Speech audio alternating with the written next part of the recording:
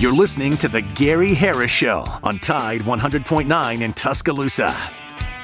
The Gary Harris Show. You see him host Tider Insider TV, Crimson Tide Kickoff, play-by-play for Alabama sports, and sports director for WVUA 23. It's time for The Gary Harris Show on your home for Alabama sports. Tide 100.9 and streaming on the Tide 100.9 app. All right, everybody, let's rock and roll. Welcome into the Gary Harris Show for this Tuesday, November 7, 2023. I'm your host, Gary Harris. We're with you the next couple of hours talking sports and more here on the Big Tide 100.9 FM. We got my main man, Justin Jones, right there, manning the controls, taking your phone calls on the First and Main Condos hotline at 205-342-9904. Of course, Noah Haynes has been in this morning since the wee hours of the morning. He's always around as well. And we got a great show on tap for you here today. I'll run it down for you in just a second. Got some great guests, including Alabama baseball coach Rob Vaughn. More on that in just a moment. First, though, I need to tell you, as always, this hour of the Gary Harris Show being brought to you by Alabama Credit Union. Remember, owning not for profit, it really is just a better way of banking. I can vouch for the Alabama Credit Union. I can vouch for the people. Steve Swafford, the CEO, right on through the entire organization. It's an unbelievable financial institution. It's got a lot of advantages of being a member at the Alabama Credit Union. So find out more at alabamacu.com or get by and see them. Alabama Credit Union, loans for real life. Rules and restrictions do apply. See if you're eligible for membership, then join today and feel good about your money and put a little extra change in your pocket. We're loaded today. Drew DeArmond, the Rocket Man from 977 ESPN Radio in Huntsville, talking ball, will be with us at 9:30, as he is on every Tuesday. Then at 10 o'clock, it's the head baseball coach of the Crimson Tide, Rob Vaughn. By all accounts, Alabama's had a very productive fall. They're in their Alabama, World Series right now after playing a couple of different teams in the fall, and Coach Vaughn will be with us to give us a progress report. Everything I've heard has been really, really positive about this Alabama baseball team, particularly the power, the pop in the lineup that they've got. Then at 10:20, Kayla Anderson with the Titans report out of Nashville. She's got to join us a little bit earlier. She's got a meeting at 10:30, so she's going to jump on with us between 10:15 and 10:30, or 10:15 and 10:20. I tweeted out 10:30, but that's out of habit. But she's going to be with us, somewhere between 10:15 and 10:20 for about a 10 minutes Titans report. Will Levis looks like he's going to be the quarterback going forward, but the team has got to find a way to start winning some games.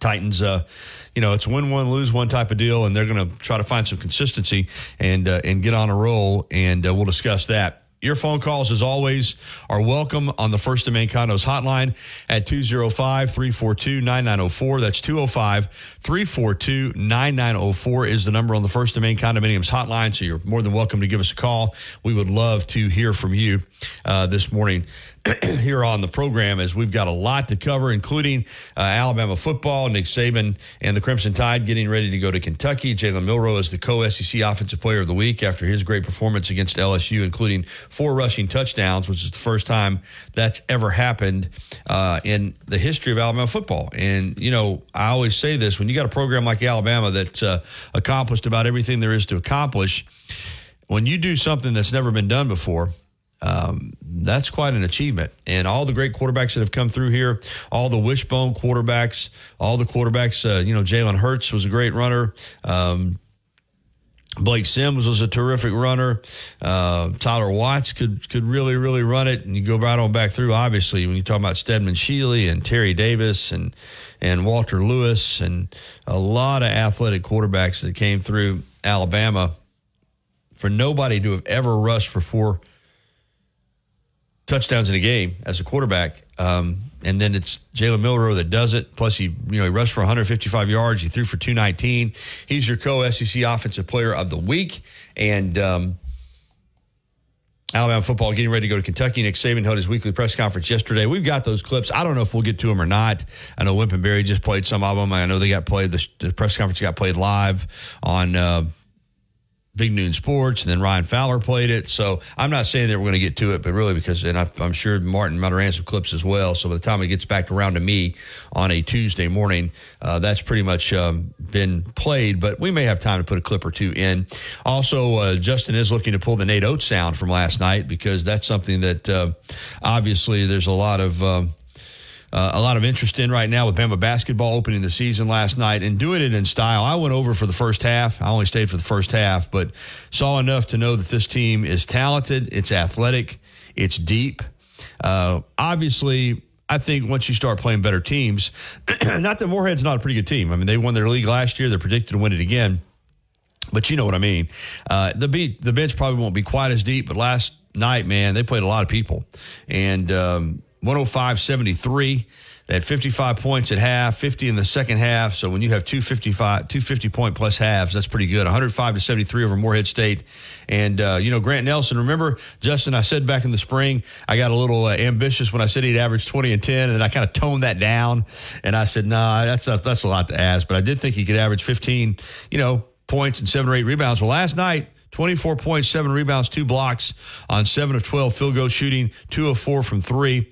And a guy that, he's got a lot of ability, and he is long and he is athletic and he can run. Long strider, gets down the court in a hurry, and was really impressed with him. Aaron Estrada, man, is a dude. That's a term people like to say and use now. He's a dude. He's him. However you want to refer to it as. He is a guy that can really, really play. Obviously, you know what you got with Mark Sears, but this is a fun team, man. They're going to be a fun team to watch. Statistically, last night, when you look at it, Alabama did a lot of things well in this game. They shot 32 of 57 from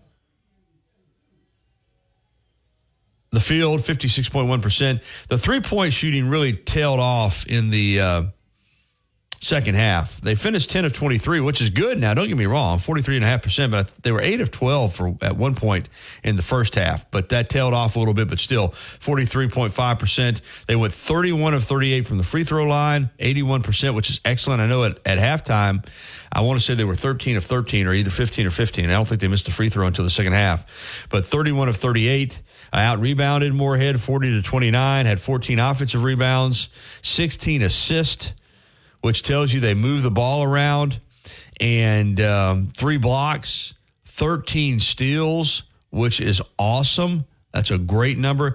And did turn it over 13 times, but that's not really that bad. When you play as fast as they do and you score 105 points, yeah, you'd rather not have 13 turnovers. You'd rather that number be, say, 8, 9, 10, somewhere in there, 7 maybe.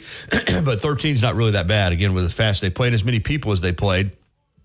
And then at the end of the game, you got a lot of the walk-ons in and like that. So I thought it was a great debut for Alabama basketball. Listen, there's, it's one game. Obviously, you're going to go up in competition as you get through the season. But this Friday night, Alabama welcomes in Indiana State, Larry Bird's alma mater, for a 7 o'clock tip on Friday night at Coleman Coliseum. Was a shocker last night in college basketball as James Madison went into East Lansing and beat number 4 Michigan State. Now, I will say this. Time is those teams are always a lot better in March than they are in November. They have started slow in the past, but still, that's a shocker. That is an absolute shocker. And that's college basketball. And then another game that caught my attention was McNeese State beating Virginia Commonwealth. And McNeese State, of course, coached by Will Wade, who used to coach at Virginia Commonwealth before he was at LSU. I think he also coached at Chattanooga. But here's the thing with McNeese. Will Wade's not even coaching them yet. He's sitting out that suspension because of all the stuff that went on at LSU. So he's not even coaching them, and they've already picked up a huge win with Will Wade in Lake Charles, Louisiana, beating VCU. So that's a big win. But listen, it's crazy. College basketball, college football. We know now, anytime that you suit up, you got to be ready to play. So college basketball is back. Obviously, college football is in the stretch run. Monday Night Football last night, it was the Chargers over the Jets, 27-6. The Jets. Obviously they were hoping to have Aaron Rodgers this year would have changed their team. Their defense is really good. And you see 27 points. Don't be fooled. Don't be fooled. The Jets defense played great last night. I mean, they played great. But the offense was horrible. And they gave up a punt return for a touchdown because they held Justin Herbert to 16 of 30 for 136 yards. How about that? They held Austin Eckler to 47 yards rushing. So the Jets defense is top notch. It's in the conversation for one of the top defenses in the league. They only gave up 191 total yards last night. 191 total yards in the National Football League. That's unbelievable. I mean, that's really unbelievable. So you see 27-6, but the offense, listen, Zach Wilson's probably played better than what I thought he would, but he's still not the answer. And, the Jets are just short on offense, and that's just the reality of it. All right, if you want to join the program, 205-342-9904. That's the number on the First and Main Condos hotline. Good guest today. Good topics to discuss. Right now, we're going to go ahead and jump out on the First and Main Condos hotline and welcome in Ryan, who's going to lead us off. Good morning, Ryan. Morning, Gary. How are you? Doing well. Hey, did you see that LSU and Brian Kelly submitted that Dallas Turner hit to the SEC for review? I did not see that. I'm not surprised, but, good for them.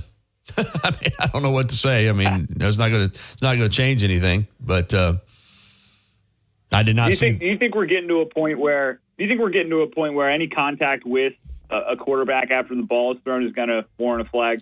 Well, it's going to warrant discussion, that's for sure. I mean, that's the way we're programmed now. Anytime you see a quarterback take a hit, a lot of times, even if he still has the ball, and it's a big hit, you start looking around for a flag. So we're already in that mode.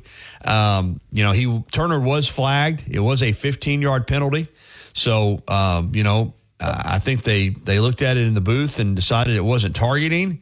But that's normal, Ryan. These coaches, every coach at every team, every week has a list of plays that they submit to the SEC. So. I was there. I watched it in real time. Then, of course, I watched it back on the replay. I thought it was a football play. I didn't think it was nearly as egregious as the hit that Bryce Young took last year at Tennessee, which didn't even warrant a flag. Exactly.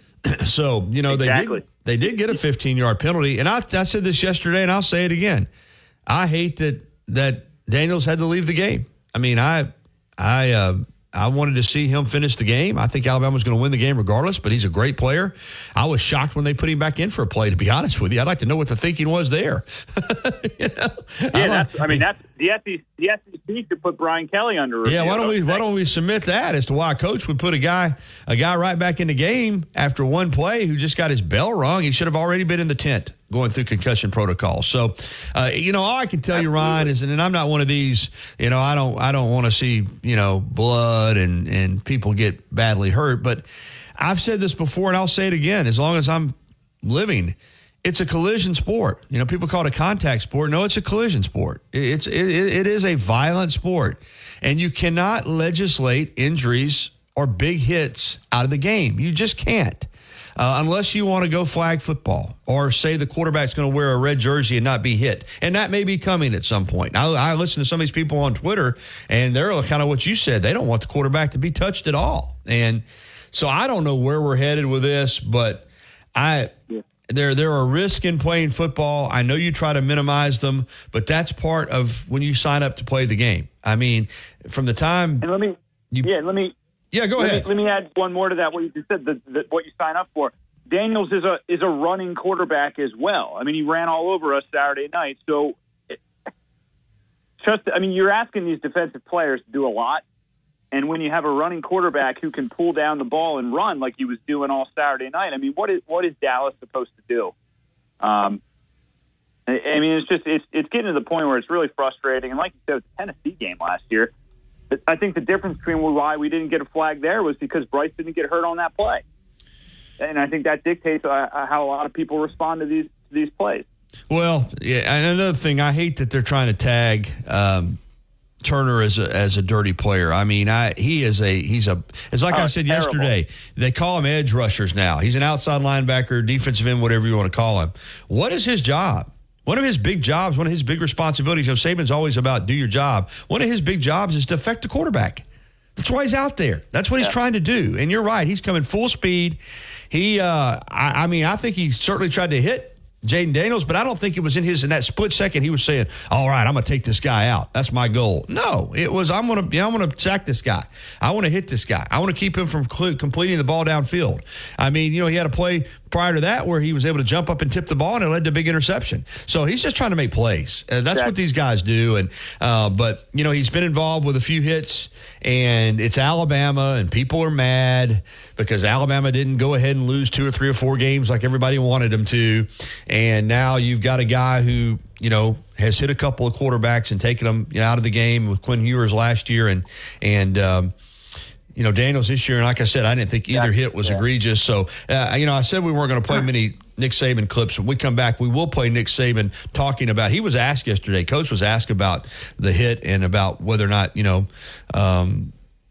what he thought of it. So we'll play that on the other side, Ryan. But I'm with you. I thought, at the time I watched it, I wasn't even sure it was roughing the passer. Now, I didn't have any problem with roughing the passer being called because, they are trying to protect quarterbacks. But, no, it never crossed my mind that he should have been ejected and it should have been targeting. But then I got out on Twitter after the game, and I must have seen, 100,000 people, it seemed like, saying it was targeting. It should have been ejected. And it wasn't just fans. I mean, it was national analysts and sportscasters. Danny Cannell was leading the charge, that's what it really disappoints me when people that played the game or cover the game and they let because we all have biases, but when they let them seep in because it's a particular player or a particular team. So, anyway, I thought the officials, got it right. Exactly. All right, Gary, thank you. Have a good day. Thanks, Ryan. Good stuff. Yeah, I mean, I guess I'm biased in the other direction, but I mean, you take hits in football. You just do. I mean, it's just the way it is, man. And quarterbacks, as long as they're going to be allowed to be tackled, are going to take hits. I loved what Ryan had T-Bob Hebert on, and his take was, do you want a football player to not play aggressive and physical? If he has a chance at the quarterback, he's going to hit the quarterback. It's football. Doesn't make sense. That's what they do. That's what they do, Justin. All right, let's get to the break. It's 9:18 this hour of the Gary Harris Show, being brought to you by Alabama Credit Union. I also want to remind you about my friends at the YMCA of Tuscaloosa, 2300 13th Street downtown. Great facility. I was in there working out yesterday. I just love it. They've got an outdoor workout area now, too. People are taking advantage of this incredible weather and just getting outside in the sunshine. Unbelievable wellness center. Men's and women's locker rooms are spotless. They clean them regularly during the day. Tremendous programs in the community. It's not just a fitness center or wellness center. It's a lot more than that. The Y is part of the fiber of this community. So get by and see them. Join up today. I've been a member for over 20 years. Or, of course, you can also find out more at ymcatuscaloosa.org or give them a call at 205-345-9622. We're going to be back with Nick Saban talking about Dallas Turner's hit next right here on the Gary Harris Show. This season of Alabama football brought to you by Pearl River Resort, Choctaw, Mississippi, your destination for casino thrills, family fun, and live entertainment.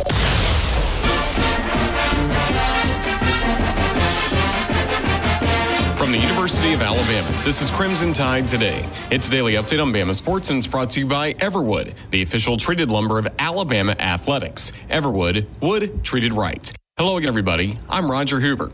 As we get set for Alabama against Kentucky on Saturday, here are some thoughts from head coach Nick Saban from his Monday press conference. So, no new thoughts after watching the LSU game. Probably the most complete game we played all year, especially the way we executed in the second half.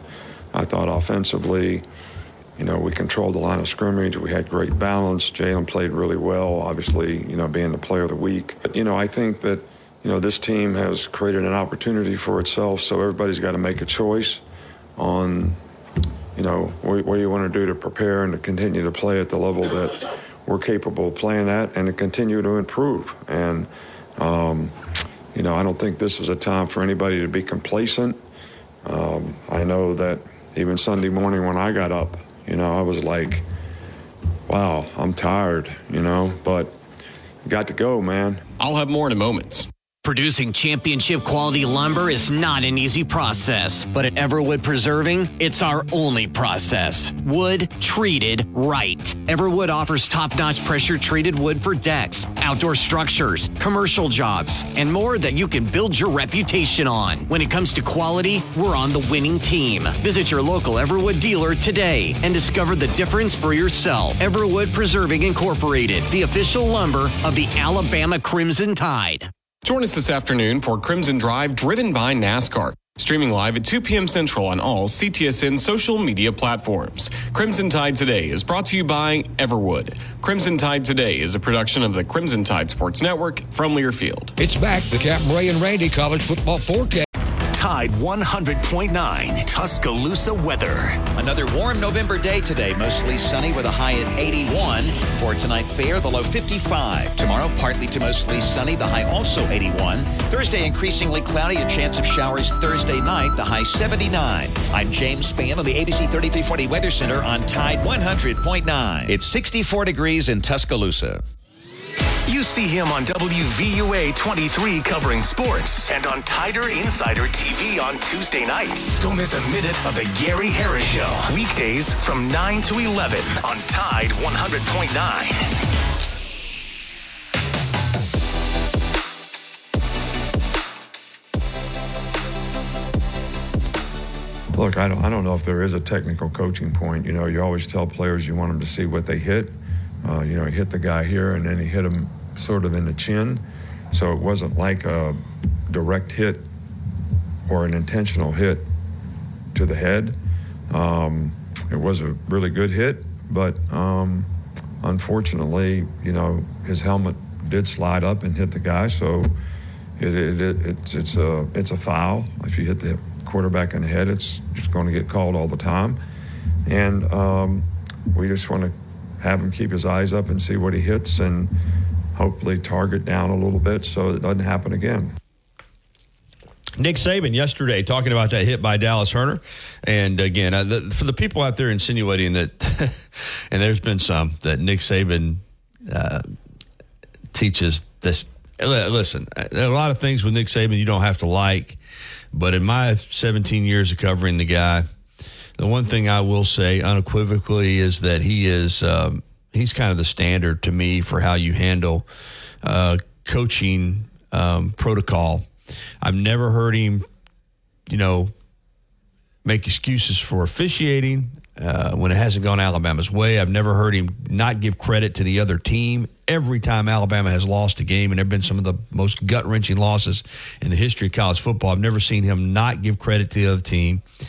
I know he wants to compete hard and be physical, but I don't think there's ever been a instance that Nick Saban has advocated for players to play the game outside the rules. So that's one of the most ridiculous things I've heard out of all this is that Nick Saban teaches dirty football. That is a joke, and I will absolutely 100% die on that hill.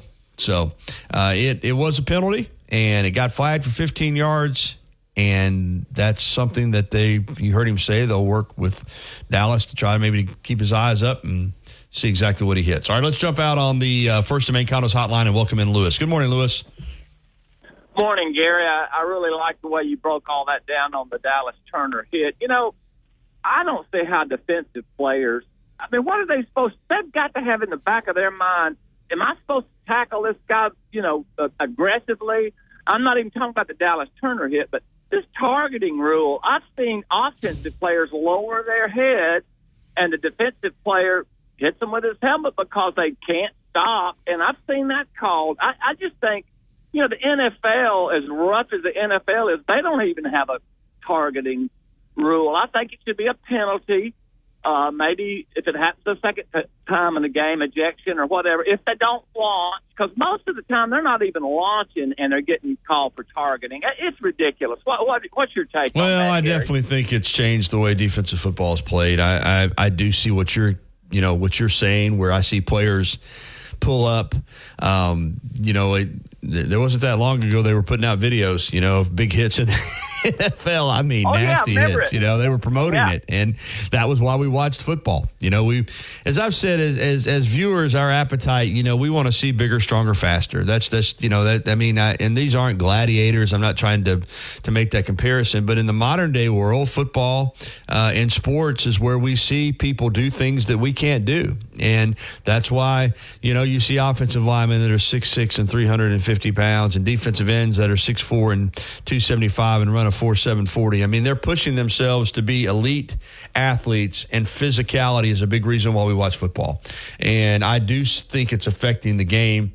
Again, I don't want to see people get hurt either, but it is part of the game. People are going to get injured playing football. There are risks that are involved with it, just like there are risks in other things that people decide to do in their lives. And as I've said before, Lewis, you can try to make it as safe as you can, but you cannot legislate injuries out of the game. It's just it's impossible. And I just hope we don't get to the point where we're going to be having people advocate for not hitting the quarterback at all. Unless he runs past the line of scrimmage or something. I could see that happening. Well, if he's behind the line, well, what's that going to do? That's going to free him up to know that he can pull the ball down and run if he's not going to hit behind the line of scrimmage. So I don't know. I like the big hits as long as they're, the helmet to the helmet. I get that. Right. And well, you're right, though. Sometimes the offensive player leans in. But if a guy, hits somebody, in the stomach, and he happens, like you said, to lean down, and you can't call every time somebody leads with the crown of their helmet. You have to look at the situation, I think. Yes. In each individual situation, because you're right. Sometimes a guy ducks his head, and there's no other way to avoid it. I mean, you're right. I've seen offensive players lead with the crown. You're going to have to start calling them. So I don't know. I mean, they're trying to keep it safe, but you can't destroy the game. I mean, guys are going to get hit, and I think tackling now is not nearly as good as it was 10 years ago or 20 years ago, and I think that has a lot to do with the fact they don't tackle in practice, and I think it has a lot to do with the fact that guys don't come in with the same intent as they once did. I agree, Gary. Let me make one other point if you got time. Sure. I think if and I'm sure the coaches are working with Milroe on the shorter passes, the intermediate passes. He's doing great. He's come a long way. And I'm sure over the spring and in the next fall camp, if he continues to improve that aspect of his game and stays healthy, he's going to be a Heisman candidate next year. And one other thing, our receivers, everybody was saying how all these drop balls in the scrimmages and so forth. Bonds and Burton especially have just been balling out. And one other question: Do we have Bonds next year? I don't remember his class, and I'll hang up now. Gary, love your show, man. Thank you, Lewis. Yeah, Isaiah Bond is back. He is a true sophomore, so he definitely has another year. And one other thing on the hitting, the big hits. I'm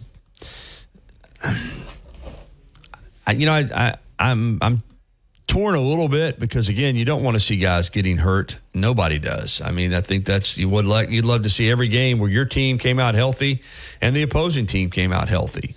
But again, these are 19, 20, 21, 22-year-old young men who are in peak physical condition. Again, in the NFL, it's even faster and bigger. But, when you're on the sidelines of a college football game, you get a different perspective. I know some of you have been, maybe some of you haven't been. It's different watching it from the stands. It's certainly different from watching it on TV. When you're on the sidelines and you see the speed and you see the power and you see the ferocity and the intensity that these guys play with, that injuries are going to happen. I mean, it's just the way the game is played, and trying to keep it safe is one thing, but working to just legislate contact out of it is not the way to go, in my opinion. All right, it's 9:31. We'll take a break. We'll come back with Drew DeArmond, the Rocket Man, from 977 ESPN Radio in Huntsville. We'll talk some ball with Drew next, right here on the Gary Harris Show. Much as Innisfree has evolved, it will always be that place to escape and have a good time. Whether it's for a game day weekend, to reminisce on college days, or to create new memories, if you're looking for a good time, there's only one thing to do. Head to the Free at 1925 University Boulevard. And don't forget about the Lucky Lunch Meat and 3 special, Monday through Friday from 11 a.m. until 2 p.m. Get a meat and 3 vegetables for just $8.49. Or for a lighter appetite, try the Lucky Lunch soup, salad, or sandwich combo. I'll see you at the Free. Life doesn't wait for when your finances are in perfect order. It just happens. But no matter what surprises come your way, Alabama Credit Union will be here to help make it affordable with great personal loans, mortgages, and auto loans. They offer an easy application process and fast decisions so you can stay focused on feeling good about whatever life brings your way. Alabama Credit Union will be here to help make it affordable with great personal loans, mortgages, and auto loans. Alabama Credit Union, loans for real life. Visit alabamacu.com to learn more. Some rules and restrictions apply. See if you're eligible for membership, then join today and feel good about your money. Tide 100.9. For more coverage of Alabama football, visit us at Tide100.9.com or download the free Tide 100.9 app. The Crimson Tide will not be denied.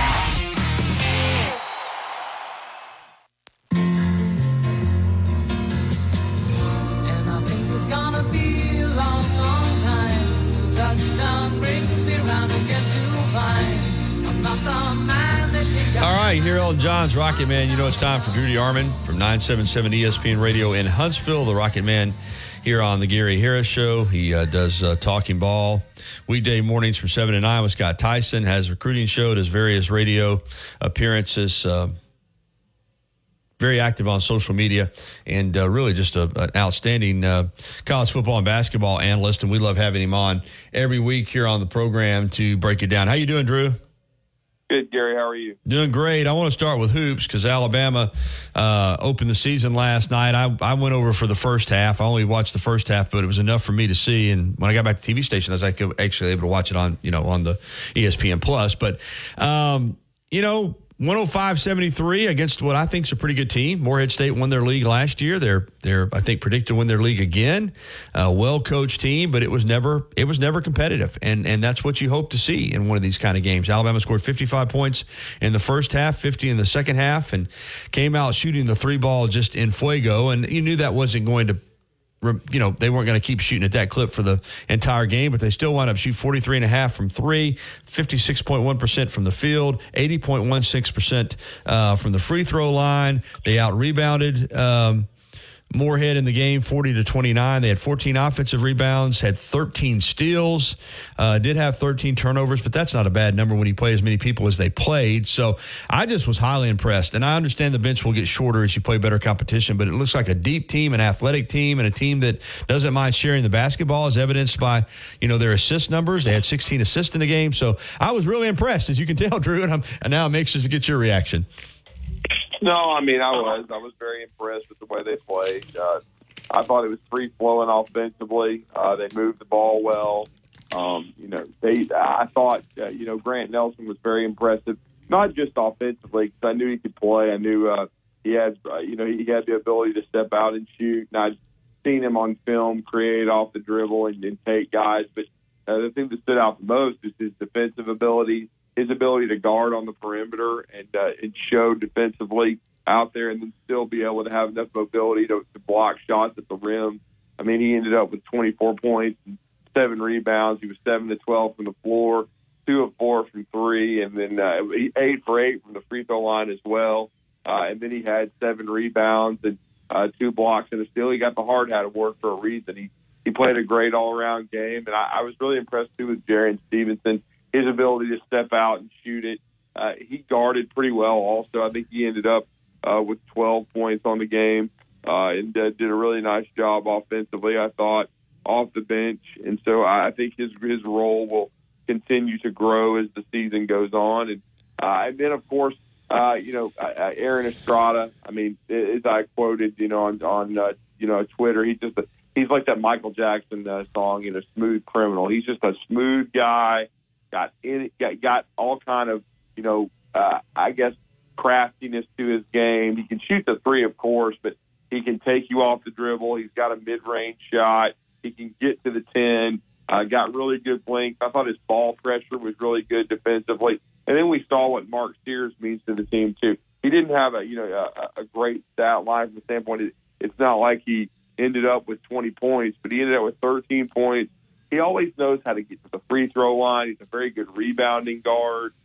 His toughness and physicality are very important to the fabric of this team. And then to see, him back in the lineup was very, very important. And then I was very impressed too, with the way that that 11 guys got in the game. I thought they played 11. I still think McGee is going to be a factor defensively, a big one before it's over with. He's still just now getting into the swing of things. And to me, the whole X factor is Rylan Griffin. He played okay last night, but if he can score the ball and defend and play hard all the time, and really be a guy that an all SEC type of player, then I think this team can be really, really good. I think they can go at least 9 deep. They played 11 guys, but guys like Muhammad Diabate and McGee, they're going to be guys that are good defenders, so they'll probably have a role. But the thing is, when you look at Latrell Wrightsell, you look at Davin Cosby, you look at all these guys, they can make shots. And so I think that's going to be huge, no question about it. There'll be probably games where some play more than others, but I still thought they looked really, really good, especially, like you said, against a quality team like Moorhead. I know they had their best player out, but they still had a lot of good players. They've got a coach that's built a great culture there. They're going to be a good team in their league. And so I thought it was a really impressive opening and should be an interesting second home game against Indiana State on Friday. But I think this team's going to be fun to watch and versatile. If Grant Nelson ends up being, a first-team all-SEC type guy, we knew there was the potential for that, then this team can be very, very dangerous. And I thought it was a good first chapter last night. Yeah, Drew, I had kidded back in the spring, and I think I told you this, and I know I said it on the show. I got so carried away with Grant Nelson watching his video at North Dakota State, and I said, well, I think he'll have a chance to be a 20-10 guy. And then it hit me. I'm like, that's not reasonable. But so I toned it down to 15-8. But after watching him last night go for 24-7 and really in limited minutes, I mean, he's really good, Drew. I mean, he's long, he's athletic, such a long strider. I watched him get down the floor last night, and those, he'd take 3 or 4 strides and he'd be across half court. I mean, what do you think? You already alluded, you think he could be a potential all-conference player. Do you think he's got first-round draft pick ability? Well, I mean, that depends. I mean, if he can stay healthy and be consistent, certainly with the way the professional basketball is today with it, they want your guys to be able to step out and shoot. They want their big zap perimeter skills. I certainly think if he plays against SEC competition at a high level the entire year, he certainly could. No question about it. And, I think he's a really good system fit for Nate Oates and his squad. Certainly, I think Estrada's a good fit as well. They certainly are going to miss JQ with his leadership and his ability to score the ball. But I think if Latrell Wrightsell keeps, improving and developing and, if, as I said, Rylan Griffin needs to grow in his role this year because last year he was off the bench. This year he needs to be a guy that plays starters minutes and produces. And Jaron Stevenson, I think this is a young team, but I think by the time January rolls around, they could be really, really good. And led by a guy like Grant Nelson, if he has, North Dakota State, he averaged 18-8. If he comes close to that in the SEC, I don't think there's any question he'll be drafted. Yeah, I don't think there's any question either. All right, listen, they're one game into the season, and they've got a really challenging schedule, and we know 2 of the last 3 years they've had Final Four caliber teams and didn't make it either time. They're still looking for that, first trip ever to the Final Four as a program. And so this is a tough question, Drew, but I'm going to throw it out there anyway. I mean, what do you think is the ceiling of this Alabama team? Is this another team that, even though they're just brand new, really has the potential to come together and make another NCAA tournament run? All right, that's hard to say right now. You look at James Madison beat number 4 Michigan State on the road last night, but I still think Michigan State will be fine. Yeah, me too. We won't know until the middle of December on into as conference play is about to start how good some of these teams are. I do think Alabama has the potential if they continue to improve and guard, and everybody buys in. I think they can definitely be an NCAA tournament team. Then it's all about the draw you get and what you do with it. But yeah, I don't think there's any doubt this should be a fourth straight NCAA tournament team for Nate Oates. But, again, it was a really good first chapter. So let's wait and see what happens going forward. But, yeah, without a doubt, I think these guys can play in March. Fair enough. All right, let's move on to football. We saw what happened Saturday night at Bryant-Denny Stadium. It really cleared the path for Alabama now. They just have to win one of their next two SEC games against Kentucky or Auburn. Both are on the road, so it's not a gimme. But or if Ole Miss loses another game, Alabama is going to Atlanta. So it looks, pretty positive for getting to Atlanta to play for the SEC championship. The key to the drill now is to continue to do what Alabama's done, and that's win. And that's get there at 11-1 and hopefully win an SEC championship. Drew, I've said this last week. I still can't imagine there being a scenario, although it looks like there's potentially one out there. But in my mind's eye, I still can't imagine that if Alabama goes 12-1 and beats Georgia in the SEC championship game, they're not going to go to the college football playoff. Well, there's a lot of football still to be played in the next, month, Gary. But if Alabama takes care of their own business and ends up 12-1, they're going to be in the playoffs, because if you just have to look at it objectively. Ohio State and Michigan are going to cannibalize each other. Oregon and Washington potentially are going to do the same thing. I still wouldn't be surprised if Florida State lost the game. So there's going to be teams fall. So if you're Alabama, you just have to keep grinding and plugging away and stacking wins. No question about it. There's probably even still a scenario where Georgia could get in if they lose to Alabama, though. I think that's more highly unlikely than Alabama being left off at 12-1 and yet being a conference champion. I think whoever wins the SEC, Gary, is going to get in the 14 playoff. No question about it. But again, a lot of football to still be played. I think right now Georgia would get my vote as number one. They're the two-time defending champs. I've seen enough of Michigan and Ohio State. I'm not sold that they're better than Georgia. I would probably vote Michigan number two, Ohio State number three, probably still Washington number four, and then Florida State 5 and Oregon 6. And I think Oregon is an extremely dangerous football team. And we saw this past week, too. Oklahoma is now done. They lost Bedlam to Oklahoma State. I thought at one time Oklahoma and Texas would play again, and that would be for a spot in the college football playoff. But if Texas loses, and they should have last week, they'd be done too. So I think it's more likely that the Big 12 completely gets left out than Alabama or Georgia. Drew DeArmond with us from 977 ESPN Radio in Huntsville, where he hosts Talking Ball with Scott Tyson, and he's with us this morning as he always is. What did you take away from that LSU game? What impressed you most about what Alabama was able to do Saturday night against the Bayou Bengals? Well, what I was impressed with is I thought Alabama continued to evolve offensively. I thought it was the best game for the starting front five of the offensive line for the University of Alabama. The Swamp Monster, Jaden Roberts, continues to, assert himself, and I think he's helped this line gel and become much, much better. The maturation of Jalen Milroe has been fun to watching him climb the pocket and then realize that his biggest gift is his mobility and his ability to take off and run.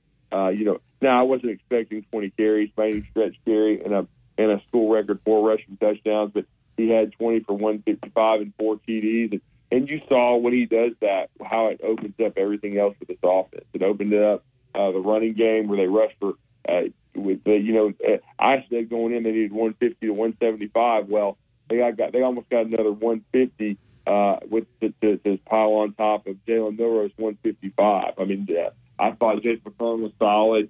He had over 100 all-purpose yards. I thought Roy Dell did a great job. His ability to run Milroe opened up that running game, and it helped the passing game as well. And it's funny because Alabama pretty much in every game has hit a vertical passing play, a big play that's helped them win. They didn't hit those in this game. Milroe was a little off with those. The most dangerous pass plays were the improvisation, the dump off to McClellan for like 42 yards, and then the wheel route to Jam Miller. Other than that, it wasn't a lot of big plays, but he was very efficient with his arm, 15 to 23 for 219 yards, and did not turn it over. And you just see the potential of this offense now with Milroe gaining maturity. And it's fun to watch, and he's someone that everybody's going to have to account for now. And they played good complementary football because Alabama struggled defensively for the first quarter in one series, first half in one series, pardon me. But as you saw, Kevin Steele, Nick Saban, T-Rob, they made some adjustments into the second half, and Alabama was able to shut out LSU for the final 1 3/4 quarters. And again, Dallas Turner knocked out the quarterback. It was a good hit. I didn't even mind him throwing the penalty flag because I figured that Jayden Daniels was knocked out for the rest of the game. And that's just football. It happens. Alabama's lost players like that. But Jayden Daniels is still, I think, the best player in the SEC, and Brock Bowers. But, Alabama's already up 2 scores, and that was kind of the nail in the coffin, so to speak. And they got Daniels out of the game. They continued to control the line of scrimmage, and that's still how you win. You win controlling the line of scrimmage, Gary, and win on defense, and I thought Alabama did a great job of that. And they were able to do it with Will Reichert having an uncharacteristically poor game. Drew, Alabama's been through this stretch where they've been on quite a roll, including wins over Ole Miss and A&M and Tennessee and LSU. And now I think Alabama fans are kind of taking a breath, feeling like, hey, man, we got it wrapped up. But you do have to go to Kentucky on Saturday. And this Kentucky team is 6-3. They hit a little bit of a snag, but they had a nice win at Mississippi State on this past Saturday. Concerned for this game? Early kick in Lexington. Concerned about maybe Alabama being taking a breath themselves and having a little bit of a letdown? Well, I mean, certainly you're always worried about an 11 a.m. kick and against a quality opponent on the road. Kentucky's good. They beat the Florida Gators soundly there, no doubt about it. They beat them. Ran the football for over 300 yards. Ray Davis is very, very good, very dangerous. So they have to be ready to stop the run. And see, that's the underlying factor that no one's talked about. In all these big wins for Alabama, Jayden Daniels certainly got loose and scrambled, Gary, but they shut down the rest of that LSU running game. And the key going into Saturday is they're going to have to slow down Ray Davis. If they get off blocks and slow Ray Davis down and put the game in Leary's hands, I think Alabama will win and win handily. I picked 37-17. Certainly, I'm not going to be shocked if they get off to a slow start because they have in most games. But I still think it's a good matchup for Alabama. Leary is a guy that's not mobile. He's a pocket guy. Alabama just needs to get some pressure on him. I think he'll turn the ball over if they do, even though he's played better the last couple of games. And I think it's going to be a matter of Alabama wearing Kentucky down and understanding. It's kind of like what Nick Saban's mantra was at the press conference yesterday. This team has created an opportunity for itself.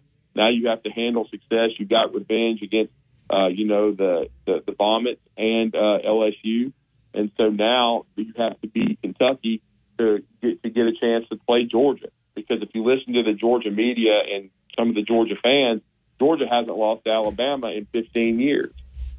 And so it's been one time 2 years ago in the fourth quarter, but a lot of it is because they've won 26 games in a row, and they're the best program in the country right now. And they should be number one, by the way. I've said it just earlier in the conversation. They should be number one tonight. I don't know why they're not. I know their schedule has been strong, but I still think they're the best team. Until you beat them, they're the best team. And so Alabama can create an opportunity for itself because they couldn't get there last year. They didn't handle business. Georgia handled it. Georgia, beat Wofford and won the national championship 65-7. And so they're the champs. And until you beat them, they're still the champ. And so you have to get to them, and you have to be mature about it, handle your business, and beat a solid Kentucky team on the road. And if they do that, then they know they're in the SEC championship game. You'll have a tricky road trip to Auburn in 2 weeks, and that's always difficult. But still, you've created a chance to get back to the college football playoff, which, after the Texas game, Gary, the sky was falling. Dennis Dodd was writing stuff. Everybody had Nick Saban retiring, and now Alabama is on a run. So you create these opportunities, but you have to continue to handle business and win, and that's what they've got to do Saturday. It probably won't be pretty at times. It hasn't always been pretty with this team, but I think this team is made of the right stuff, and if they handle their business and take care of the football and beat the Kentucky Wildcats, then they're going to Atlanta, and it's well-deserved because I still think while the SEC is a little down, we've kind of seen the rest of the conferences coming back to the Pac. Probably the Pac-12 is still the best league. But again, I'm not sure that there's a great team in college football this year. Georgia's probably the best team right now. And if you're Alabama, you get a chance to stare them in the face and throw out give your best effort in early December if you can win this game on Saturday. Great stuff, Drew. As always, I'm up against the clock, but tell everybody really quickly where they can find you. Yeah, they can find me at Drew D 977 ESPN. Also, they can find me at our station at 977 ESPN. All our content is on our SoundCloud page and at 977ESPN.com. Scott Tyson and I bring you Talking Ball from 7 to 9 a.m. every Monday through Friday, and I do a recruiting blitz segment Monday, Wednesday, and Friday on our morning blitz show. We'll be glad to join those guys tomorrow. And then got high school basketball tipping off tonight, Huntsville High. We're going to be opening against Lee. Should be a big crowd. We are retiring the great John Pass, number 22, so it's going to be a great evening. But we always enjoy being on the Gary Harris Show on Tide 109. Appreciate it. Thanks, Drew. Thank you. All right, it is 9:54. We're going to take a break, and we'll come back and wrap up this first hour of the Gary Harris Show, brought to you by Alabama Credit Union right after this. Join Tide 100.9 this Friday from... Los Tarascos has been serving Mexican favorites like burritos, fajitas, and quesadillas since 1999. Their new location is at 4100 Owen Parkway in Northport. And, of course, you can find Los Tarascos in Tuscaloosa at 110 Skyland Boulevard. The bar areas feature big screen television so you can enjoy your favorite sporting events. Los Tarascos features daily happy hour specials. And for the best Mexican cuisine in West Alabama, remember, the name is Los Tarascos with locations in Tuscaloosa and Northport. Tide 100.9 Tuscaloosa weather. Another warm November day today, mostly sunny with a high at 81. For tonight fair, the low 55. Tomorrow, partly to mostly sunny, the high also 81. Thursday, increasingly cloudy, a chance of showers Thursday night, the high 79. I'm James Spann on the ABC 3340 Weather Center on Tide 100.9. It's 66 degrees in Tuscaloosa. You're listening to the Gary Harris Show. For Alabama sports, Tide 100.9, and streaming on the Tide 100.9 app. All right, 9:57. Thanks to Alabama Credit Union for bringing you this first hour. We're going to close it out and get ready for hour number 2. We'll kick it off with the Bama baseball coach, Rob Vaughn. Boy, what a fall for the Crimson Tide. We'll discuss it with the first-year head coach, and then Kayla Anderson with the Titans report right around 10:20. So we got a big second hour, and then in the second half hour of hour number 2, we'll have plenty of time for phone calls. Keep it dialed in right here to the Gary Harris Show. Another hour is on the way.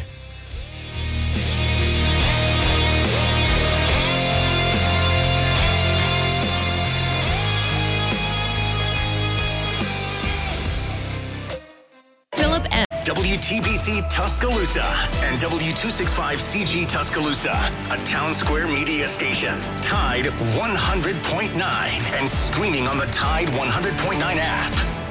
From the Fox Sports Studios in Los Angeles, here's Monsi Bolaños. The Los Angeles Chargers wrapped up Week 9 of the NFL, beating the New York Jets on Monday Night Football 27-6. Justin Herbert only threw for 136 yards, no touchdowns. Zach Wilson did not throw any touchdowns either. He threw for 263 yards and was sacked 8 times. I don't know if you could say step back. You know, there's, like I said, it's all encompassing. You know, obviously he's going to want some things that he wishes he could have done better. It's just a little bit of everything. It's just one of those bizarre games. It just, every time we had momentum, like I said, just a self-inflicted wound. Was it his best game? Obviously not. Was it his worst game? No, I'm not going to say it was even close to his worst game, but I think the entire offense, obviously we all could have been better. That was Jets head coach Robert Saleh. In the NBA, Nikola Jokic had another triple-double, and the Nuggets beat the Pelicans 134-116. The Gary Harris Show. UCM host Tider Insider TV. Crimson Tide Kickoff. Play-by-play for Alabama sports and sports director for WVUA 23. It's time for the Gary Harris Show on your home for Alabama sports. Tide 100.9 and streaming on the Tide 100.9 app. All right, here we go. Hour number 2 of the Gary Harris Show right here on Tide 100.9 FM and 1230 AM WTBC. I'm Gary Harris. We got Justin Jones manning the controls. Noah Haynes hanging out with us, and we're delighted to kick off this second hour, which is being brought to you by Patterson Comer, attorneys at law, more on Paul Patterson and Mike Comer in just a little bit. But we're very happy to be joined by the head coach of the Crimson Tide, Rod Vaughn, who it's Rob Vaughn's second appearance with us here on the program. But, man, I have gotten so much feedback on what's been happening with the fall baseball workouts for the Crimson Tide. I wanted to get Coach back on, and he is with us this morning. Good morning, Coach. How are you? I'm awesome, buddy. How are you? Doing great, man. Good to have you back on. And I got to tell you, it wasn't that long ago, at least, and you can refresh my memory if I'm wrong, that I knew there was fall baseball, but if there was a scrimmage or something, it was usually off the radar. It was more just about workouts. And this fall, you've come in here, and this has been a happening, man, with Auburn coming in and Florida State coming in, and right now you got the Fall World Series going on between the Crimson and Gray teams, the deciding third game of that series coming up tomorrow, and it's been an event. Was that a conscious effort to not only prepare your team for your first season, but to get fans involved and to build this kind of excitement, or was it just kind of a happenstance? What went into this?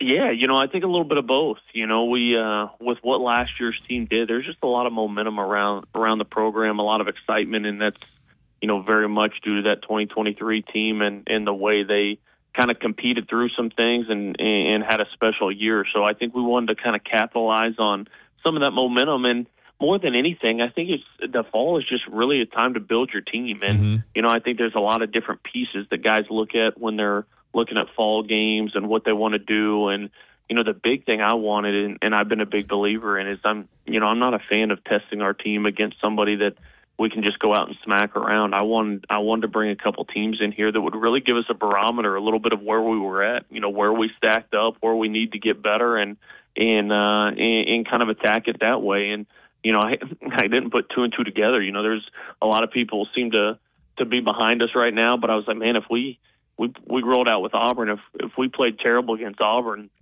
in that opening jump, man, everybody would have jumped off the bandwagon pretty quick probably. So it was good to get that one under our belts, and then obviously a really good Florida State team, man. Link Jarrett's one of the best coaches in the country, and I know Florida State had a little bit of a tough year last year, but I tell you what, that team's going to make some noise this year. That's a good group, and man, I thought we went toe to toe and came up on the right side of pretty much 3 of those 4 games, and so really, really happy with that. And more than anything with this group, really just happy with the way they've attacked every day. The fall, just like in the game of baseball, there's so much monotony to it, and it can get long and it can get kind of boring, for lack of a better term, at times. And man, this group's come out. They've had energy every day.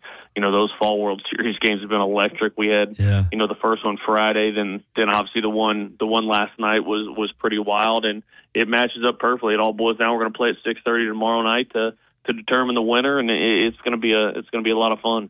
Yeah, folks, make a note of that. Game 3 of Alabama's baseball's Fall World Series tomorrow, and that worked out well, getting to play 3 games after the Gray and Crimson team split the first 2.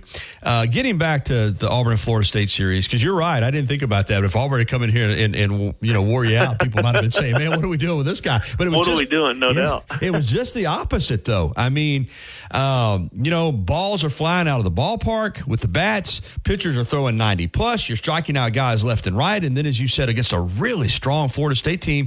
So I wonder if you're a little worried now about the opposite. Expectations are out the roof. I hear, I talked to some of the Grand Slammers. They're telling me, hey, we haven't been to the World Series in 99, but we're going in 2024. So you kind of created a monster here a little bit. No doubt. And that's what the kids deserve, that, man. These guys show up every day, and with the new staff coming in and obviously keeping JJ around and keeping him in command of that pitching staff. I mean, I tell anybody that'll listen, that's the best pitching coach in the country, man. Just the way he communicates with players, the way he loves his players, the way he coaches them. I think it's a really good blend of kind of the new information that's out there that we use to coach pitchers with a lot of the tried and true. Man, you better compete, you better throw strikes, you better get ahead, you better field your position, you better do all that. He just does such a great job of blending that, and it's going to always start on the mound. It doesn't matter what you do, you got to be good on the mound if you want to have a chance to play. And I think we've got a lot of pieces. A lot of guys that have had really good falls, and a healthy Ben Hess and Riley Quicks made a huge jump. Alton Davis has kind of not hit that sophomore thinking he's figured it out. He just showed up and kept getting better. Aiden Moza keeps getting better. And then the emergence of some young guys that, when they come in, you like them, but you're not sure if they're going to be ready or where they're going to fall. Right. And, man, there's been some young guys just really do some good things on the mound this fall. So it's always going to start there, and really happy with that. And then on the position side, I think just a lot of guys that were really hungry to be coached. And, as a coach, that's what we kind of pride ourselves on. Back in Maryland, we really drove the baseball. We scored a lot of runs. We hit a lot of home runs. And we kind of have a pretty good blueprint on how we get there. And this group is, man, from day one has bought in hook, line, and sinker, and have gone to work. And, I think we've commanded the strike zone at a really high level. And I think when you do that, that adds to you driving the baseball at a high level. Right. And like you said, against Florida State, against Auburn, we come out and it's bang, bang, bang, back-to-back homers, 3 homers in the first. I'm like, man, we might be the best team of all time. And then finally it balanced out for a little bit there. But man, it's a lot of fun. I think these kids are going to play a really fun brand of baseball. I think we're going to strike guys out. I think we're going to play really hard. I think we're going to hit some balls out of the yard. I think it's a really good blend. And, anybody that's been around this game long enough will tell you, it's about do your best players perform in the moment you need them to perform, and how healthy can we stay. But man, it's been a heck of a fall for these kids. Yeah, Coach Rob Vaughn with us here, Bama Baseball. It really has been, and again, I mean, it is what it is. I mean, there's still, in my opinion, you still got to do the fundamentals. You got to catch and throw, and you got to be able to move runners over, and you got to have pitchers that are subtle that can move it around and use a strike zone. But from a fan standpoint, again, we see it in the big leagues. Fans want to see the ball flying out of the ballpark, and they want to see pitchers throwing with high velocity. And even though this is college baseball, and I know you lost some guys to the portal when you got here, and you brought some guys in yourself from the portal and the mix of players that are coming back from a really good team, but it looks like, and you've already alluded to that, you're going to have a team that can hit home runs and strike guys out. And the bottom line is you got to win games, but that's exciting baseball, at least in terms of how we like watching it now.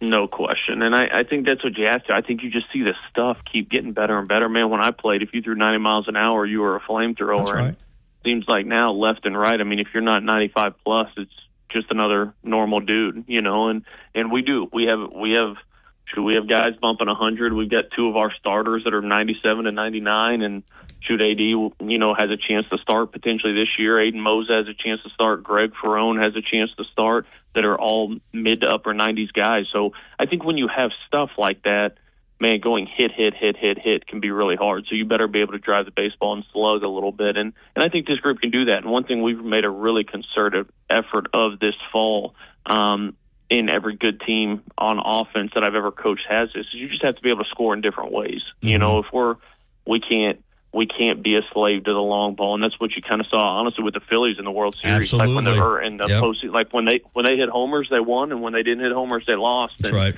And there's going to be days, especially with the college baseball season, when it is, you're going to have a cold day, you're going to have a wind right in your face, and if you can't manufacture runs, if you can't move runners, if you can't do some of the small things, it's going to be hard to score. And so this group has done a really good job of, I think the home runs are a huge tool of them, but I've seen them grow a lot in being able to manufacture some things and being able to do that. And that's what teams that win in the postseason, that's what they do. Teams that win in this league, that's what they do on Friday night. You're probably not going to line up and hit 10 homers. It's very rare. You're probably going to see a 15 to 14 game on Friday night in this league. It's going to be who gets that runner in from third, less than 2 outs, who makes the routine play, who gets the big 2-out hit, and the line between winning and losing is razor thin. And this group's done a really good job of growing into more than just a team that slugs the baseball, but also into a team that can manufacture some runs and beat you in some different ways. I know people are pumped up to hear that, because you're right. If the ball's not going out of the ballpark, you got to find a way to still try to win the game. And you're right, on Friday night with the pitching you face in this league, no matter how good your hitting is, you might hit a wall. A couple more minutes with Coach. All right, listen, you had a good job, and clearly you saw this as an opportunity, but you always come into a new situation. It's new. I get the impression, though, watching this team and talking to you, that it's just kind of fallen into place. It just feels like you've been here for 3 or 4 years and you've only just been here a few months. But is that the way? Has it gone as smooth on the inside as it looks like it has from the outside? Everything from the team to the coaching staff to the fans, everybody coming together? It really has, man. It really, really has. And I think you're exactly right, man. I had a great job. I loved where I was at. We built, the University of Maryland into a pretty darn good little program up there in the Mid-Atlantic that was doing some things that we probably had no business doing in some people's eyes, and something we were really proud of. And, I think the reason it's felt like that, and, I've said this, and I think, anytime people ask me about that, the people down here, from the administration to the support staff to the community, the people down here in Tuscaloosa are just really special. I mean, just a group that cares about these kids, I mean, let's call what is a group that really likes to win, and we didn't come down here. I didn't move my family across the country to just have an SEC job. I did it because I felt like with the support of this administration, with the coaches I was able to kind of surround myself with, that we can return Alabama baseball to what it should be. And, we had an alumni tailgate this weekend, and lots of former players from the 90s that played back in Omaha that know what it's like. And, I wouldn't have taken this position for a paycheck. I didn't take this position because of the prestige. I took this position because I really think this is a place that we can get back to where it belongs. And man, it's everybody feels like they're pulling the same end of the rope. And, as a new guy stepping in, it's exactly what you're saying, man. I feel like the people here make it feel like you've been here for a heck of a lot longer than you have. And man, the support's here for us to do some pretty fun things. Wrapping it up with Coach Rob Vaughn, this is a question I'm going to ask. I think you've already answered it, but it sounds like, talking to you this morning, that it's been a productive fall, and you feel like from a coaching standpoint you've gotten out of this fall what you were looking to get out of it. Am I correct? Yeah, I think you're right on. I think we learned our kids, and I think that's a big piece of it. We lost a lot, but, man, there were some really good players coming back. And, a guy like Camden Hayslip, man, that's been here. This is his third year. He's been in and out, hasn't done a ton.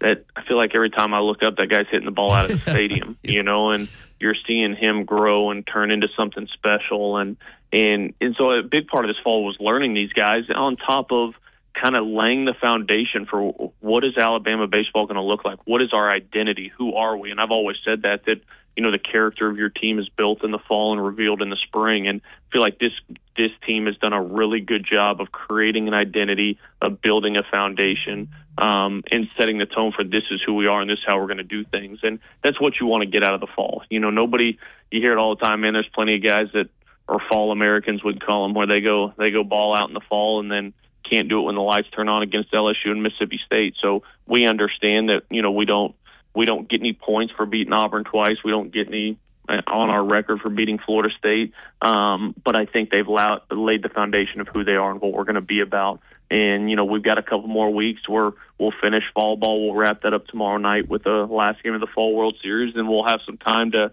get back to some individuals for about 2 weeks before Thanksgiving. And, man, we'll blink, and February 18th will be here, and we'll be rocking and rolling.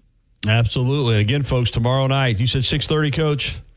6:30 start. We're going to turn the lights on and crank it up and have some fun. Yeah, and it's it's free to the public. So get out there, the final chance to see this team this fall. And no pressure, Coach, but it is 2024 will be 25 years since Alabama went to the College World Series. 1999 was the last time to make it to Omaha. So just saying, that's a good number to kind of. Amen.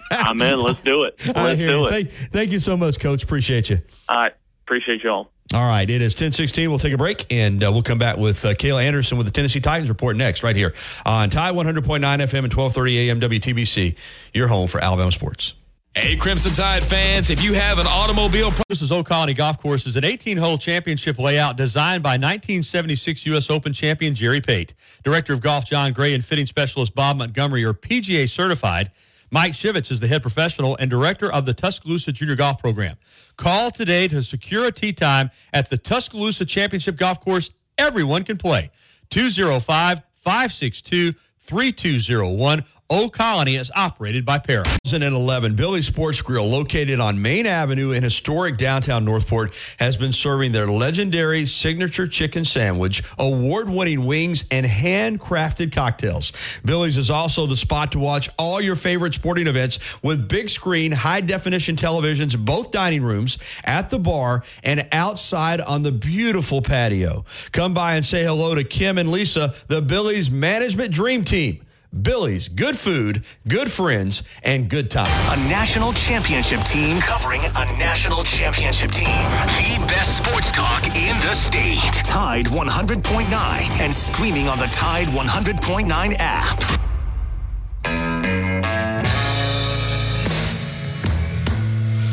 All right, 10:19. Welcome back into the Gary Harris Show. Kayla Anderson from Ramon, Kayla, and Will, 104.5 The Zone in Nashville. Emmy-winning sports anchor in her television days, joins us every week for the Titans Report. Kind of a condensed version today, so we got to jump right in because we only got her for about 9 minutes here before she has to go. Good morning, Kayla. Hey, good morning, Gary. Hope you all are having a great morning. Yeah, it's gorgeous, this weather, and I know it's the same in Nashville. It's just been incredible. But the Titans against the Steelers, it was kind of the story of the season. The Titans lost, but they could have won. It's been the case for several games and did a lot of good things in this game. I mean, Levis, again, was good. Henry was solid. The defense played well, but yet they got home with a 2016 loss. What happened? Yeah, well, let's start with now saying Mike Vrabel's now 0-3 against Mike Tomlin, and that never fares well in terms of sometimes you just have to get over the hump or get something done. Hasn't been able to do that, and they haven't really been great in recent years in Pittsburgh, specifically on those Thursday night games. But you're right, Gary, you mentioned they could have won that game. They absolutely could have. And specifically when you talk about Will Levis, they didn't win the game, but what you can take out of that is that Will Levis played pretty well for being his first start on the road in that type of an environment, knowing what this Pittsburgh Steelers defense is always about, and specifically when you had an O-line in front of you, and I'm talking about the Titans O-line, that was banged up throughout the entire game. Mm-hmm. I mean, everybody on that line, for the most part, except for center Aaron Brewer, was out at some point of that line or in that game because they were dealing with an injury or they came back in, or in the case of the left tackle position, Nicholas Petit-Frere, who took over for Andre Dillard because he got benched, he got hurt. So then they had to switch around the O-line completely. So it was just a kind of a disaster in front of him. And Will Levis was still able to kind of do what he did in that game. And even coming down to the last drive where that's a lot of pressure, right? Put on a rookie quarterback. And at moments you felt like he was going to be able to pull it off though. Mm-hmm. I mean, that's just kind of the poise, the confidence that this quarterback has with now just 2 games under his belt. And I will tell you this, Gary, I was actually more upset with the defense. And I know you look at the points and you're like, oh, they didn't give up that many points. But, Gary, the problem with this defense is it has digressed in terms of the run game, in terms of defense and the run game. They have allowed over 100 yards the last 4 games, something they have not done on the ground in a really long time. This was the number 1 rush defense in the NFL for a second. And all of a sudden this season, you see them digressing like that is a big reason why they haven't been holding up their end of the bargain. And it starts with the pressure or lack of what they're getting up front. They did not stop Kenny Pickett once. This is not an above-average quarterback by any means. And you thought after getting all the pressure on Desmond Ridder the week before with the Falcons that they were going to be able to at least get some pressure on Kenny Pickett, get to him at some point. They never did that. Right. And I think that could have been the difference maker if the defensive front could have applied some pressure in that game. Yeah, Steelers still amaze me to have the record they have with this offense as bad as it is. But, if it's dirty, if it's a dirty game and ugly, they like their chances. Of course, that's the kind of games the Titans used to win in the past, too. So moving forward, Kayla, Tennessee's not out of this thing. I mean, they're 3-5, but they've still got a bunch of division games left, but they got a tough one on the road. Let's just be honest. Tampa Bay is an NFC team, but you go to Jacksonville the next week. If you're going to have a shot to in the division or even to make a run at a wild card, this is a game that Sunday they need to find a way to win. They need to find a way to win, not only to get back in the win column, Gary, but they need to find a way to win on the road. That's right. And this has plagued this Titans team really dating back to last year. I mean, when they got that win on the road in Green Bay, that was the last win on the road. That's not good. And it's something that I really do feel like is bothering these guys, is like something on their back, right? They can't get over the fact that they can't get a win on the road. So I think more than anything, just to be able to do it on the road starting this weekend in Tampa, I think that's huge. And I hate it, though, because Baker Mayfield and company just came off a horrible loss. Sure did. Where C.J. Stroud and company, C.J. Stroud, by the way, balling out as a rookie over in Houston, came back on that final drive and beat Tampa Bay last minute, right? So, Tampa Bay has kind of a bad taste in their mouth, and they're back at home. So this game worries me a little bit for that fact, too. I wish Tampa Bay would have won that game. But, yeah, Gary, you've got to get a win if you are the Titans this weekend, because then you've got the first game in the regular season against Jacksonville on the road, and they're playing some really good football right now. So if you're going to have a chance to stay in this thing, you've got to get your stuff together, and it has to start Sunday. And guess what? We don't even know who the quarterback's going to be. I did that. You knew that's where I was going to go before we let you go. Mike Vrabel, we may not know, but what is the latest on Levis and Tannehill and Vrabel and the Tennessee offense and where they're going? Well, I'll tell you this. We are not having fans here that are too happy with Mike Vrabel. And I think it's easy at this point to start kind of looking at the head coach is the issue now, right? Because where else do you put the blame? But more so because I think he just won't come out and say, Will Levis is the starter. And that's what fans want to see. But the way that Mike Vrabel does things, it doesn't surprise me. I've covered the man for 7 years, his whole entire career here at Tennessee. And he has never been one to just outwardly give people jobs, right? Especially a rookie quarterback. Mike Vrabel does not want to have Will Levis's head blow up before it even begins his career. He knows how to handle players. He's the player's coach. And so he's not going to come right out and say, yeah, Will Levis has a job a day after they lose at Pittsburgh, right? Because that question was asked on Friday. What I think will happen is this week, he'll talk today, but this week I think Ryan Tannehill returns from the ankle injury. I think he practices.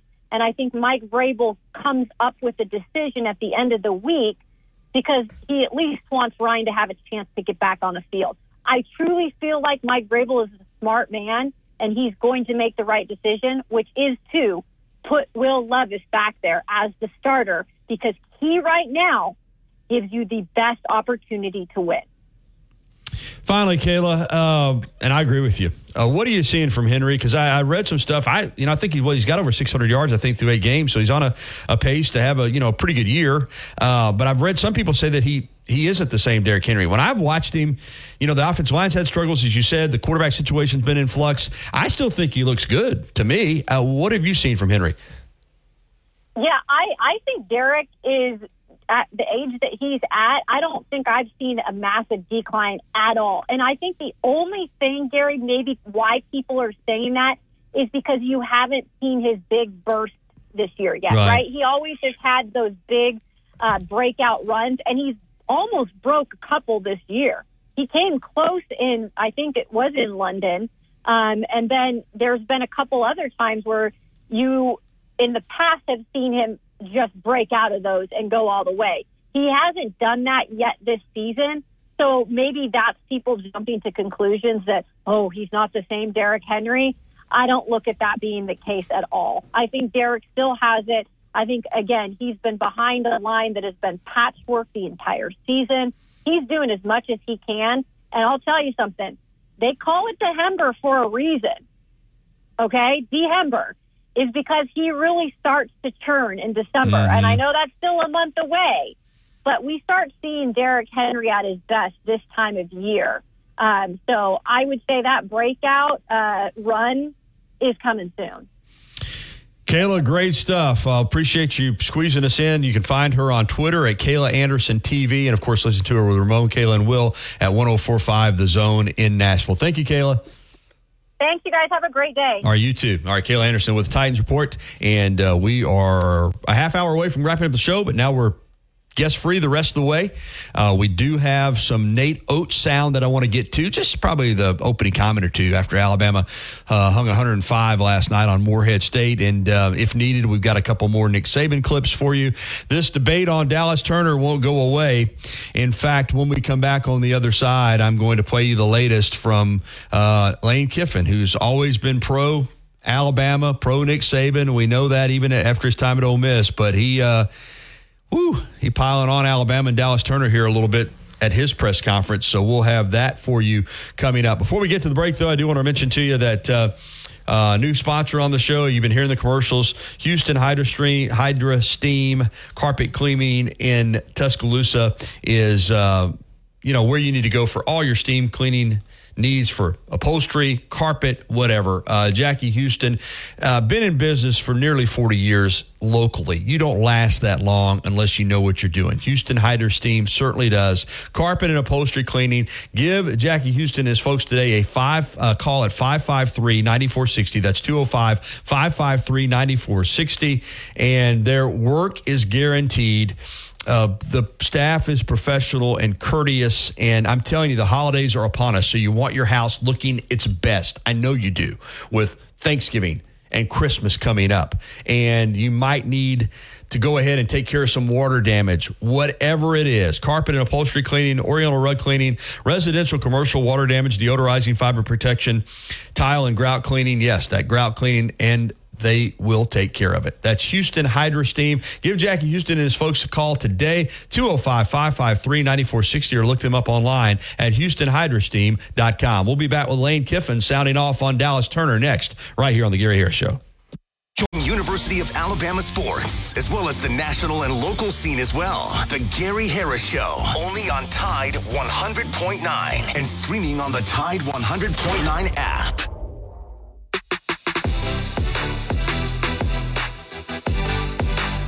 All right, welcome back into the Gary Harris Show here on Tide 100.9 FM and 1230 AM WTBC.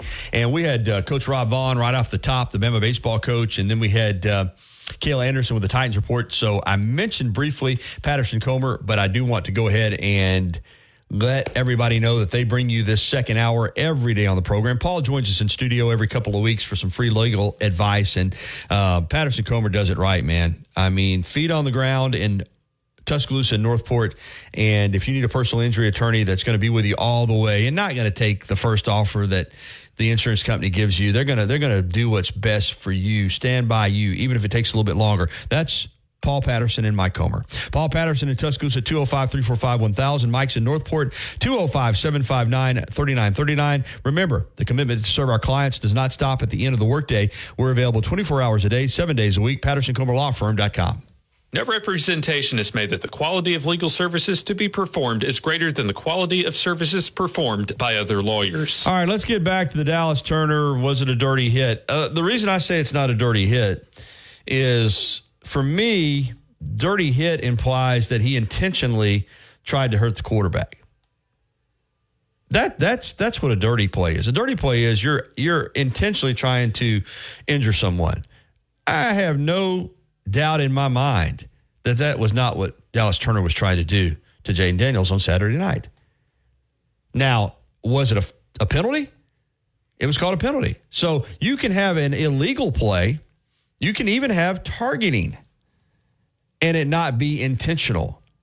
It not be dirty. It be a happenstance. It happened, but it wasn't like it was premeditated. Dirty is premeditated. Justin, would you agree with that? Dirty is, we're lined up on the line of scrimmage, but when this ball snapped, I've decided that I'm going to try to hurt a particular player. Whether it's a quarterback, running back, offensive tackle, whatever. I am intentionally going to try to hurt someone. That is a dirty, or injure someone. That's a dirty play. Dallas Turner's play was not dirty. Was it a penalty? Yes, it was called a penalty for roughing the quarterback.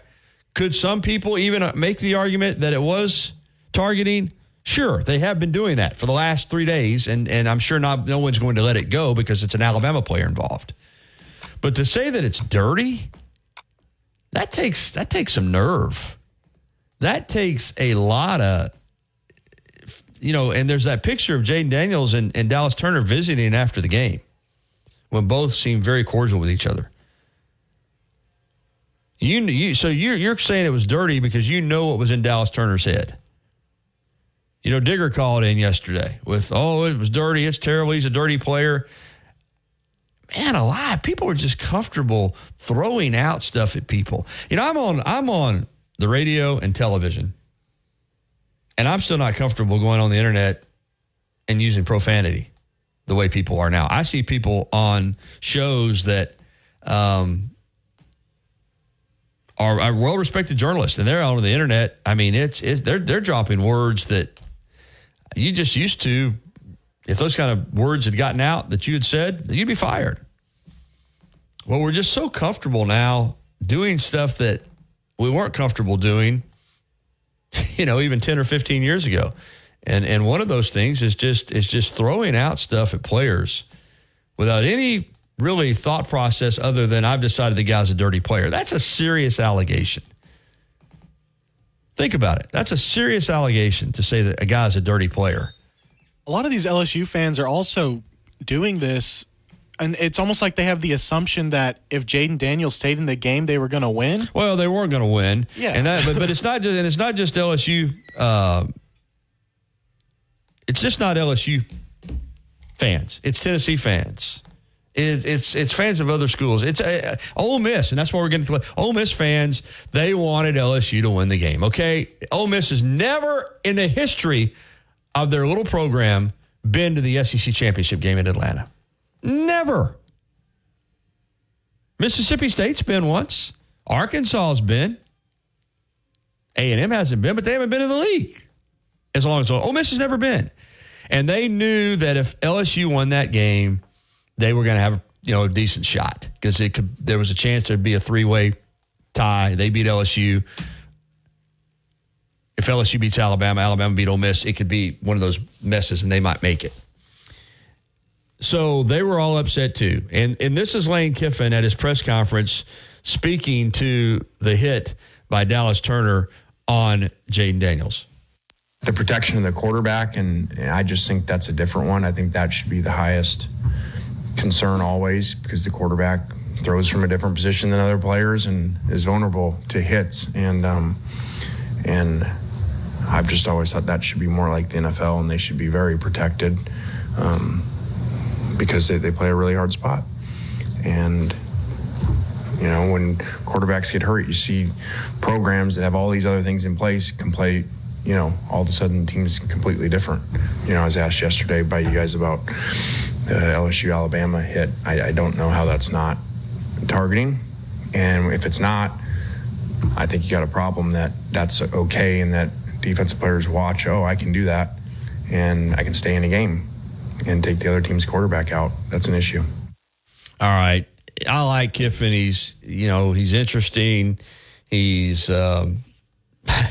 unusual. Did a great job here at Alabama. I mean, I still remind people in 2014 he came in here, they installed an offense. He took Blake Sims, who really had never been an established quarterback, and went to the college football playoff, won the SEC championship in 15.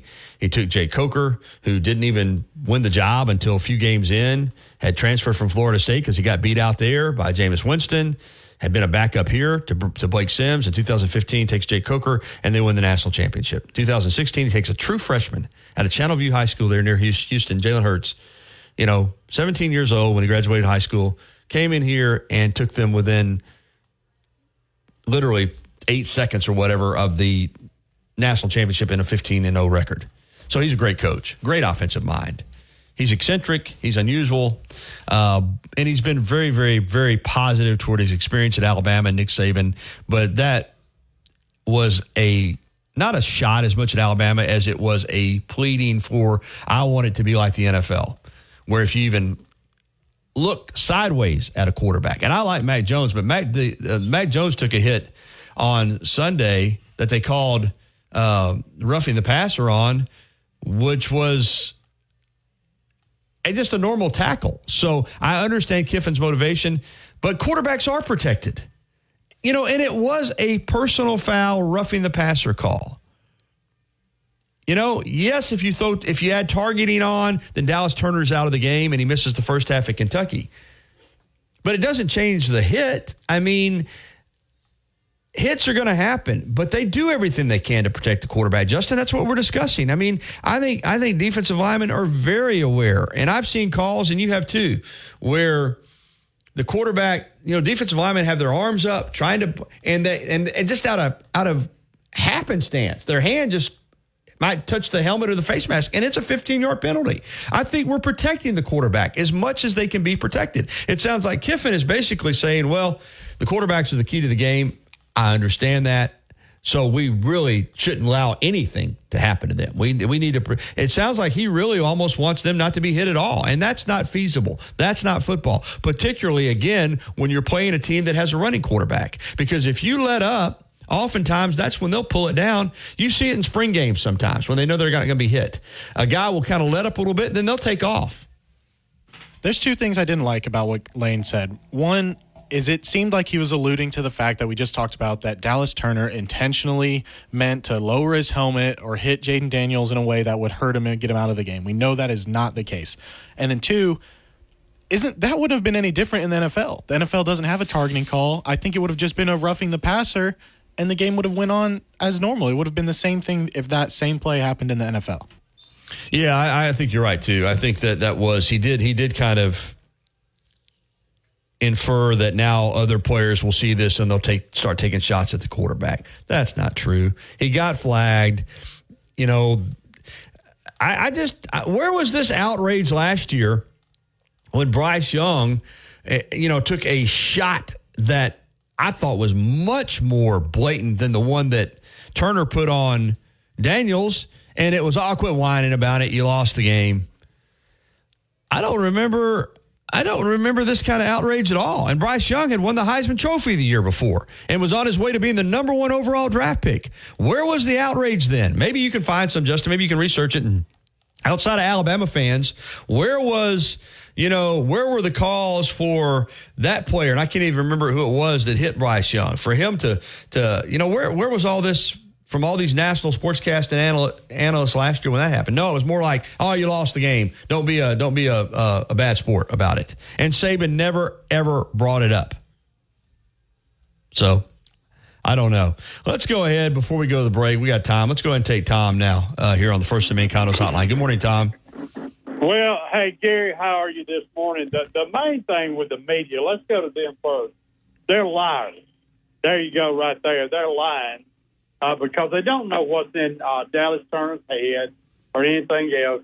But they talk, and then you have people that are motivated for their team to get in the playoff, this, that, and the other. They pick up the rhetoric. They repeat it. They think they sound smart. And so they get on the radio, and they think they sound smart. They're dumb. It's obvious. It's easy to figure it out how dumb they are when they talk. Now, second, the thing is about the LSU game. How about that face mask that Perkins drug Milroe out of bounds with that nobody called that one? How about that one? That could have been a bad accident. That could have been an injury. Yeah, I know. Listen, man, I told you, Tom, yesterday, and I know you agree with me that, listen, it's unfortunate that Jaden Daniels had to leave the game. It is. I hope he can play going forward. You know what? I hope he gets out of the concussion protocol and he's fine again, but it's football. But where was this outrage? When Bryce Young took that shot against Tennessee and there wasn't even a penalty called on it. You know what it was then? You Alabama fans are just whining. Take your L. Move on. You can't tell me, Tom, and I believe this, or I wouldn't say it. You can't tell me that if this was another game on Saturday and a quarterback in the SEC got taken out, it would have been mentioned, it would have been talked about, but there's no way it would still be being debated 3 days after the game. This has got a lot to do with the fact that it's Alabama, it's Dallas Turner, it's Nick Saban, it's against LSU. Tennessee fans are still mad because they didn't get their second win in a row. They thought that they had turned the tide. Ole Miss fans are mad because they've never been to the SEC championship game, and they want to go, and they couldn't beat Alabama when they had a chance to do it. So now let's pile on Alabama. Nick Saban coaches dirty football. They're a dirty team. Put yourself in these other fan bases' position. They're sick of Alabama. That's another reason everybody's glorifying Georgia. Georgia is on a nice run, but all these other fan bases are happy because at least Georgia's ahead of Alabama. I'm telling you, man, that's where a lot of this stems from. All right, I'm going to point out some facts to you. 4 years ago, Jalen Hurts at Ole Miss, he gets hit. Oh, I don't even know how he got up. It was a blindside vicious hit. If it'd been anybody else, they'd went to the hospital. Didn't even throw a... 3 years ago at Mississippi State, Tua. when it was obvious that they were trying to take him out of the game. And because they were mad because he came back in for a 2-minute drill before the half. And they purposely tried to take 2 out. Nothing ever said. Alabama didn't complain. We just said part of the game. That's the way it goes. And then, as you pointed out, Bryce taking that hit at Tennessee, and on I can go. But we have had Jalen Waddle against LSU 3 years ago on a punt return. Hey, they jerked his head around, and he still brought it back. Never called one freaking thing, but he scored a touchdown. And he scored a touchdown. Well, calls get missed, Tom. You and I know it. It's just when it's Alabama. It's like this year against Tennessee when they had the 1 penalty. Nobody was worried last year when Alabama got 14 for 135 yards and got the game possibly robbed from them by what could have very well been a bogus pass interference call. Nobody cares. And now all you hear all year, Alabama privilege. Alabama's, until this year, has been one of the most penalized teams in the country the last couple of years. Get your facts right, people. And just admit it. We wanted Dallas Turner to be thrown out because we wanted Alabama to lose, and Alabama wasn't going to lose. Another avenue. If Dallas was thrown out, there's just a slight chance that it would cost Alabama a win or a loss or something like that. But that's all that is. But as far as, hey, we've had our fair share of retarded referees that didn't know how to call the game, and God knows we got it going on now. All right, Tom. Thanks a lot. And don't agree with the term, what Tom said about the referees there. But at the same time, let me just say this. This is what it is. Fans are competitive. Teams are competitive. Now we're in a time where media people are competitive. You know, media cover teams. And I admit it. I want to see Alabama win. I don't lie about that. But I don't think that I'm a fanboy on the radio, but at the same time, it is reality. SEC teams are sick of Alabama. And last year, it was so sweet to them that Alabama had a preseason number 1 ranked team with a returning Heisman Trophy winner at quarterback, the number 3 overall pick is an edge rusher, a dynamic running back, Jahmyr Gibbs, who's a number 1 pick and showing off in the NFL now for the Detroit Lions. And Alabama didn't make it to Atlanta because they lost 2 games that were as difficult a loss as you can have. And people were thrilled. And then this year, Bryce is gone. Will Anderson's gone. Jahmyr Gibbs is gone. They did not look good against Texas. They lost the game. They did not look good against South Florida. And everybody just counted their chickens before they hatched. This Alabama team is not, and it goes, the list of people, I don't even want to list the national media figures who counted this team out. Kirk Herbstreit not being one of them. Got to give him credit. He is stuck with Alabama. But many of these guys counting Alabama out, and now it hasn't happened, and they don't want to admit they were wrong. So what do? They just keep moving the goalpost. Okay, well, you beat Ole Miss. All right, you'll lose at A&M. Hey, you beat A&M. Well, Tennessee will get you. Oh, you ain't going to beat LSU, best offense in the country.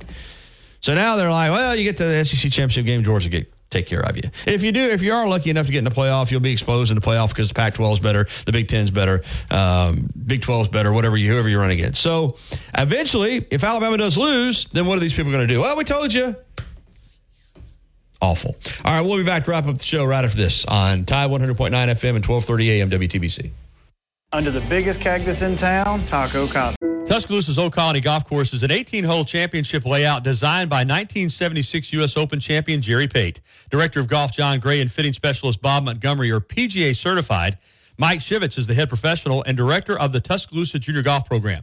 Call today to secure a tee time at the Tuscaloosa Championship Golf Course. Everyone can play. 205-562-3201. Old Colony is operated by Para. Tide 100.9 Tuscaloosa weather. Another warm November day today, mostly sunny with a high at 81. For tonight fair, the low 55. Tomorrow, partly to mostly sunny, the high also 81. Thursday, increasingly cloudy, a chance of showers Thursday night, the high 79. I'm James Spann on the ABC 3340 Weather Center on Tide 100.9. It's 71 degrees in Tuscaloosa.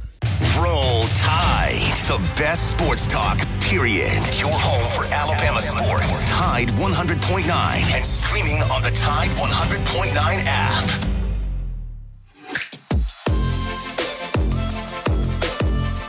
All right, 10:55. Time flies when you're having fun, and this show is flowing right by. Be back in tomorrow for the Wednesday edition. Of course, a reminder to catch me on TV tonight with your local sports and with Rodney Orr for Tider Insider TV tonight at 6:30 on WVUA 23 as we'll break it all down. And coming up Friday, another T-Town Menswear, T-Town Gallery Bama football trivia giveaway. And I don't know what I'm giving away this week. I got to get by and see Tom and get a prize. We gave away that the shutout print last week, and I have talked with our winner, and so we're going to be getting that taken care of. And we've still got the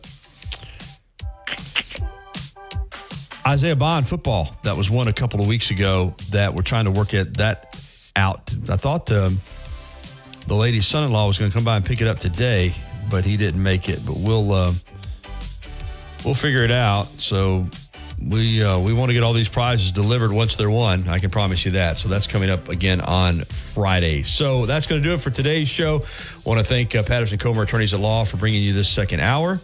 And we've got the Miller's Edge with Corey and Christian Miller coming up next from 11 until noon. Then Big Noon Sports with Matt and Lars, noon until 2. And then Ryan Fowler will take you home as always this afternoon, 2 until 6 with the game. All right, everybody, enjoy this incredible weather that we just continue to have, and enjoy the day. And I'll be talking to you again in the morning at 9 a.m. on the Gary Harris Show.